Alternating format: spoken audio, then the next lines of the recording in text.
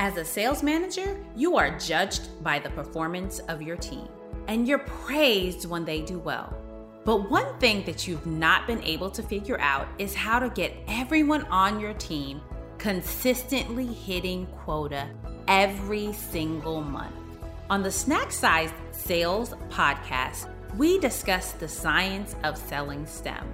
Sales leadership in the science, technology, engineering, and manufacturing fields is difficult. You will learn from sales managers just like you that will give you actionable insights and tips on how to develop as a leader and achieve your revenue targets every single month. So pop your headphones in and get ready to listen to my guests today. They will give you information and inspiration to ensure that you have actionable insights that you can put into place today.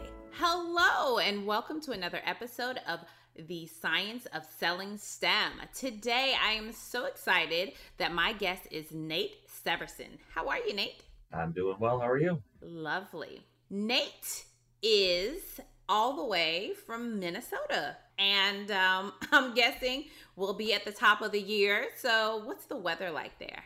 We just got our first snow, actually. So we went sledding last night for the first time this year. Oh! A little late in the year for the first snow, but yeah, it's chilly. It's 40.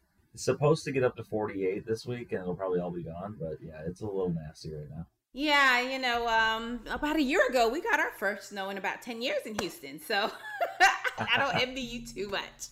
So let me tell you guys a bit about Nate. He has spent his entire career in the adhesive industry. He's worked at startup companies, multinational corporations, and everything in between. In his past 14 years at Applied Products, he's held a wide variety of roles: territory manager, technical and innovation manager, equipment division manager, and regional sales manager. He's passionate about helping his customers and ensuring his team is delivering on the promise of being a proven partner. He especially enjoys finding solutions in the variety of unique challenges customers present, whether they're building buses and airplanes or sealing cereal boxes. He has a bachelor's in applied science from the University of Wisconsin with a minor in chemistry. You know I love chemists. I mean, you're a person after my own heart. How did you go from getting a degree in applied sciences and chemistry to being this amazing sales leader? I don't know if I go that far, but yeah, it was kind of it just happened, I guess, if you will. I was selling copier parts for about 6 months. I came home and I said, I can't do this copier parts thing anymore. It's just, I had no passion for copier parts. Let's put it that way. It wasn't pulling me in. And so I had a friend who worked here at Applied, and I reached out to him and just said, hey, is there any opportunities over there? I looked at the website. It was chemistry. It was adhesives. It kind of seemed right up my alley. So reached out and just said, hey, is there any opportunities? And that's when the 14-year clock started, and started in inside sales / customer service, and just kept progressing from there. So it's been a lot of different roles, but it's been fun to see the company grow and be a part of that. So I know some copier parts salespeople and people who sell copiers and printers, and they love it, but it wasn't quite for you. Yeah, it wasn't my thing. How did you realize? Because a lot of times people don't actually realize whether they have a passion for it, if it's the job, if it's them. What was the thing that made you say, this is not for me? I think it was just because it was solely phone-based, and I felt like I wanted to get out in the field, and I wanted to see how things were done, the mechanics of it, and get on site and really dive into the applications. And I just think the cubicle wasn't doing it for me. Let's put it that way. See, people, you guys think these engineers and chemists and scientists were just little nerds that like doing things all alone. But Nate is another great example that you can take your technical degree and really use it to think outside the box. That really, because what you said was, it's a lot of what we learned in college, right? It's like, I'm tinkering with things, I'm figuring things out, I really want to understand, I want to know, I want to do. So you found yourself at Applied, and you started out, a lot of people will say, I started out as chief bottle washer, floor sweeper, all of those things. And it sounds like you've done so many different things. So inside sales, that was kind of like still a little bit of phone sales, but how was it different than what you were doing in copier parts? Yeah, so it was different because I was able to see the products. I was able to get into the lab. I was able to go out and see some of our house accounts. So it wasn't only phone based, it was local area. I could go out and see customers. But of course, we had customers nationally. I wasn't going to get on an airplane and go see those customers for the size of account I was managing. But anything local, I was given permission to go out and visit. So once I was out on site, it was like, this is where it's at, like seeing what's actually happening with the product. It was fun. Yeah. It's like variety is the spice of life. Everybody's doing things differently, and it's just fun to be a part of like the show, how it's made. You know, you're really watching things get made. It's just, I've always enjoyed that show. That's how I compare this role or this job is you're just seeing how things are made and trying to help them do it better.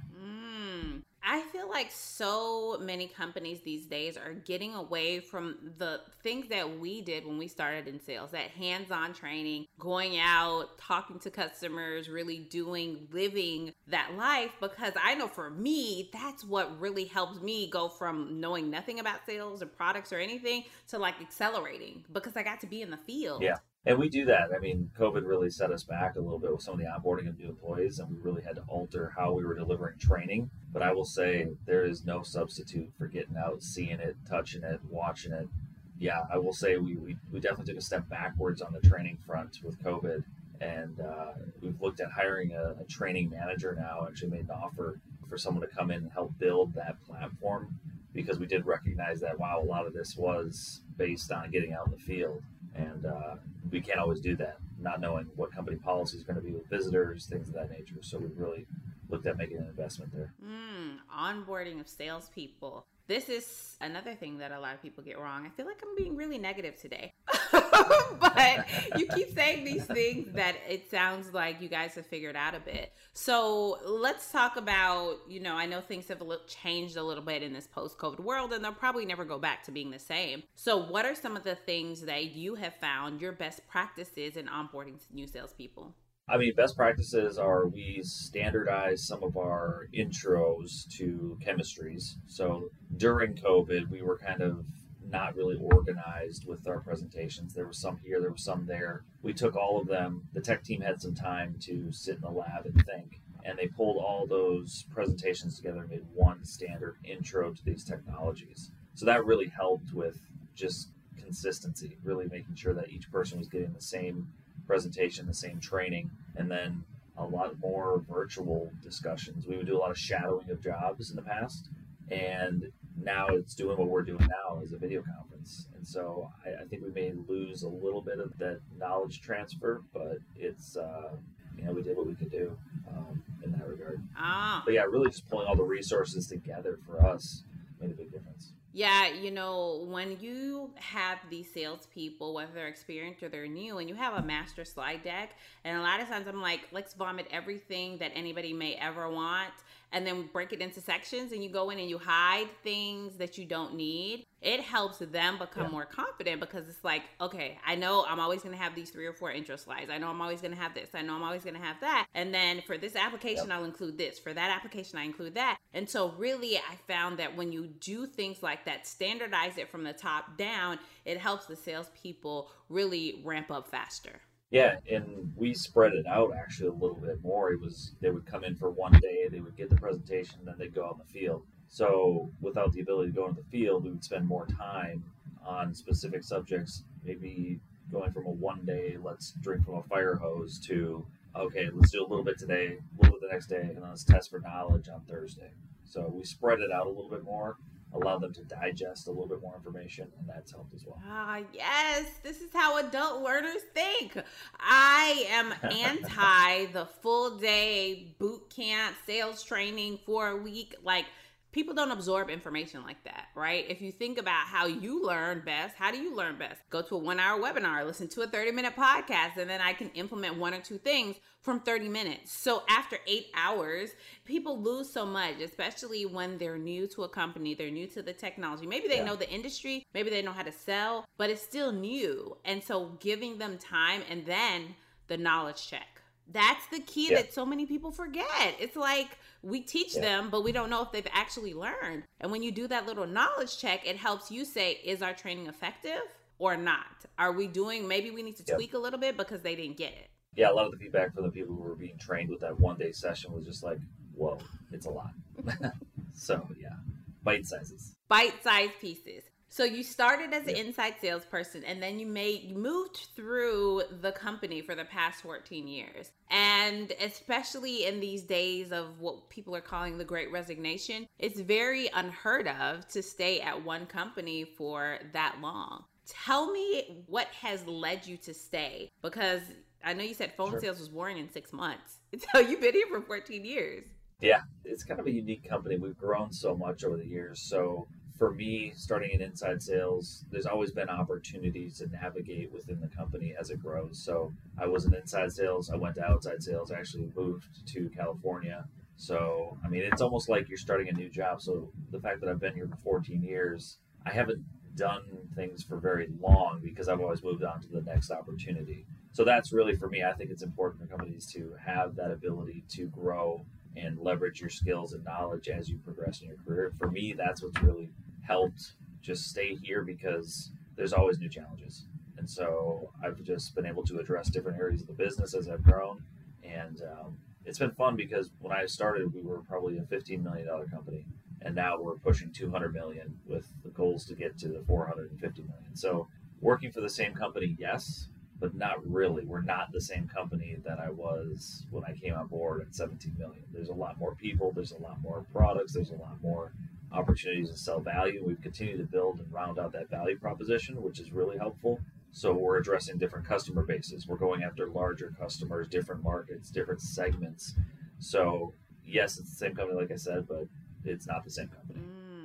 So, what has the company done in terms of the culture to really support your growth, to be able to say, I'm going to move here and I can move up, and, to really retain you as an employee? They've always invested in different aspects of building the value proposition. They've always invested in people, so looking to get players on the team. And for me, it's always been a work hard, play hard environment. So we'll crush it during the day from 8 to 5, and then we'll go grab dinner and drinks and talk about our wins, our losses, and lick our wounds and get ready to battle the next day. I think just having people who want to win, being a competitive person, being an athlete growing up, that's always been something that's kept me around. Is just that desire to win. Investing in people. Companies are so not doing that these days. Give me some of the... Yeah, and I'll tell you, jumping backwards, we used to try that, the right out of college, give it a shot, try to develop them. And we've kind of changed our hiring strategy a little bit to say, hey, let's look for those people that are maybe developed a little bit further, still looking at the college people to develop and bring them up. But we've diversified that strategy a little bit with hiring and saying, hey, let's go get some A players, bring them in, and then also bring in some, younger people, kind of have the two all together. It's the mix, right? You can't have a team that is all the same, right? If you look at a box of crayons, what makes it amazing is you have all kind of different colors, different shades, different experiences, different backgrounds, and that's really what helps make a team strong, because a fresh college graduate has these cool, exciting, so much energy, outside of the box thoughts that the person who's been in the industry for 10 years may not have. And so really when they work together, that's really what strengthens the team and allows them to take steps up.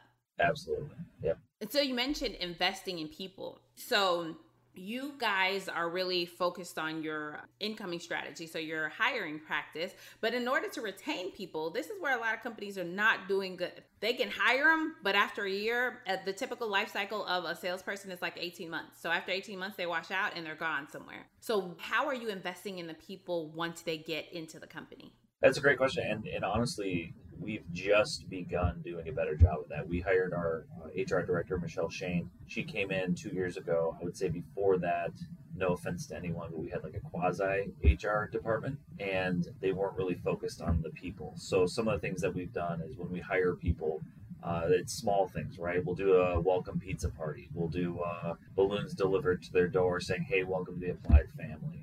So it's the little things that you make an impression as you get started with bringing people on board that bring them into the family. And then as we continue to ingrain that person in the Applied way, having them join the grill outs. We've got a grill out coming on the 17th of this month for the Minnetonka office, where all the managers are going to be grilling for the team, feeding them, looking back on the year. So it's things like that we've started to do more frequently. that I think are bringing people in closer to the core. And I think there's also additional things we've offered, such as the education credits that we didn't always do. So we've got the opportunity for employees in good standing to apply for courses and use a portion of money towards those courses that is sponsored by the company Applied. Wow. What I really like that you said, and I think this is probably the reason that you guys are able to retain people for such a long time, is nothing that you said was related to them being a good employee in their job. You're not like, yeah, we make sure that we give them a 10-week boot camp on everything within the products.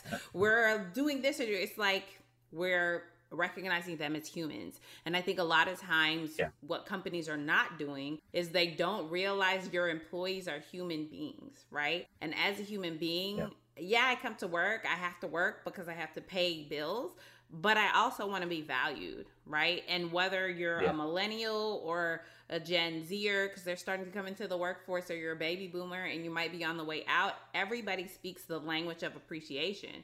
Maybe for each person it's a little different, but everybody wants to feel appreciated and valued as a person. Yeah, absolutely. And I will say we had that small company feel when I first started, and I'm glad to say we haven't lost it during this growth. You know, they've really always looked inward and said, hey, we can't lose that feel, that family type of environment. And we haven't so far. I mean, cross your fingers and we keep doing what we're doing, it'll work. But yeah, it's stayed, and people, the tenure speaks for itself with a lot of the people that are here. So tell us about a challenge that you've encountered in the past 2 years and the steps that you've taken to overcome it, or what you're doing to overcome it. Yeah, I can talk about a little bit about our equipment program that we are currently getting ready to get up and running. We're kind of in the ramp up phase. So we historically have been glue and glue only. Okay, so we're going into a facility, and I think we chatted about this a couple weeks ago, but when I competed in California, I was going into a facility that had a supplier that was doing the parts, the service, the equipment, and the adhesive. So this is not just a personal challenge. This is like a business challenge. Like, you know, our company was not on the same footing as other companies offering similar services. So I think we've begun to recognize that over the years, and to be able to not only invest and acquire companies that have that service, parts, and equipment, but build it and really round out the whole package together. So it makes sense if you're buying your adhesive, the parts, the service, there's a whole package that goes around the customer, and really just trying to build that moat around our customers from our competitors, throw a few alligators in that moat and see if we can keep our competitors away. So as far as like the business challenge, I think we've done a really good job of trying to address and build that value proposition in that regard. So I think we're on the precipice of really launching that into 2022.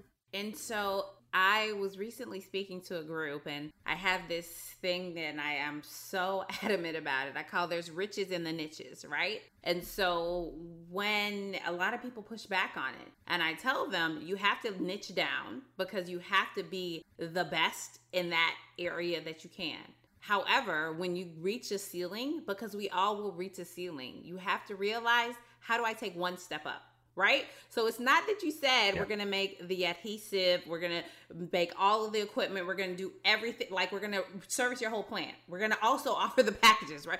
You're not doing all that. You literally just took one step up. And I think that in a business, when you're thinking about how do I grow, you grew through some acquisitions. You took that, you're incorporating it into the business because you saw what your customers were asking for. And that is how you guys are going to double that revenue in probably less than 3 years by adding this new product line. Yeah, that's definitely the goal. And you made a good comment, niches and the riches. I like that a lot, because right now we're focusing on some very specific segments with some very specific products, and we haven't really done that historically. So yeah, we're really dialing in, using the microscope and getting close to it and saying, hey, where do we really win with some of these product lines and in these markets? And that, I think, is going to change for us from being a broad brush stroke historically to really focusing in on some of those niches. Yeah, I agree with you because, when you go, again, it's like we're going to focus really hard right here. We'll do it for a quarter, we'll do it for a year, we'll do it for 2 years. And if we're not seeing traction, then we can move out. But when you double down, because everybody wants to be, they want to be the king, the queen. They want to be like, I always talk about Apple. They're like one of my favorite examples, right? Because Apple is not for everyone. Oh, do you have iPhone too? Oh, I thought you were picking up your iPhone. Right? And the thing is, Apple is not for everyone. You know, anytime I saw a poll the other day and it says, are you a Android person or Apple person? And it was like 2x Android versus Apple. But Apple knows who their consumer is. They know the people who will buy them. And for as long as the company really started transforming and they were the first to launch the iPhone, the touchscreen, they've held true to that, right? And when you know who that buyer persona is, when you know who that customer is, and you double down on them, that is how you grow. You don't grow by going wide, because when you speak to everyone, you speak to no one. I have these Wesleyanisms, and that's another one of them. You speak to everyone, you speak to no one. Yeah, I agree. So as we wrap up, I'm curious, you've given us so many successes that you've already had within your career. What is something that you are really excited about accomplishing?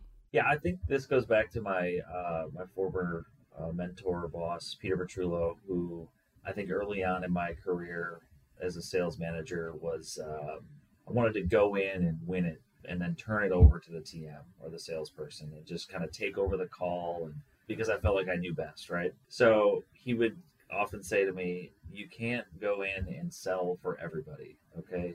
It's the classic teach a man to fish, right? So for me, it took a while to learn that. And I did make a hire, it's probably about 6 years ago now in Michigan. It was one of my very first hires as a manager, and brought him on board and kind of took him under my wing, mentored him. And for the last 2 years, he's been the top salesperson. So for me, being able to recognize that that is how me and the company succeeds is really through others versus being the hero is really kind of where I feel very proud of that ability to do that. So just being able to continually develop people, get them higher in their career, put them along their career path and be successful, I think, you know, that as an example, it makes me proud of what I've done. That's good. Really realizing that you grow more through your actual people by helping them grow than doing it yourself.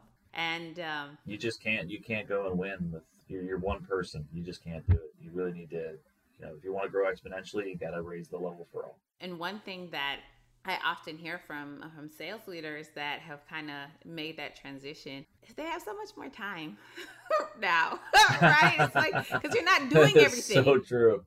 Yeah. You get out of the details, you know, and that can really bog you down. It really can. So staying focused, high level, you know, bringing them along and raising their level of skill, it gives you a lot of time back too. It does. I say you get out of the weeds. When you get out of the weeds, the grass will actually start growing. Exactly. Yeah. Well, thank you so much, Nate. This has been an amazing time chatting with you. If our guests want to reach out to you, what is the one best way that they can contact you? Yeah, best way would be just to reach out to my email, nseverson@appliedproducts.com. Got my phone next to me at all times. Reach out through email. It's SEVERSON, appliedproducts.com. So that would be the best way. Awesome. Well, thank you so much for sharing your time, your talent, and your energy with us today. Yeah, well, thank you for having me. Really appreciate it. Awesome. And that was another episode of The Science of Selling STEM. Remember, in everything that you do, transform your sales. Until next time. Thank you for joining us today on the Snack Sized Sales Podcast. If you enjoyed this episode, subscribe and leave us a review. Learn how to continue increasing your bottom line by getting simplified sales strategies delivered to your inbox weekly by going to www.snacksizedSales.com. Trust me, your bank account will grow and love you.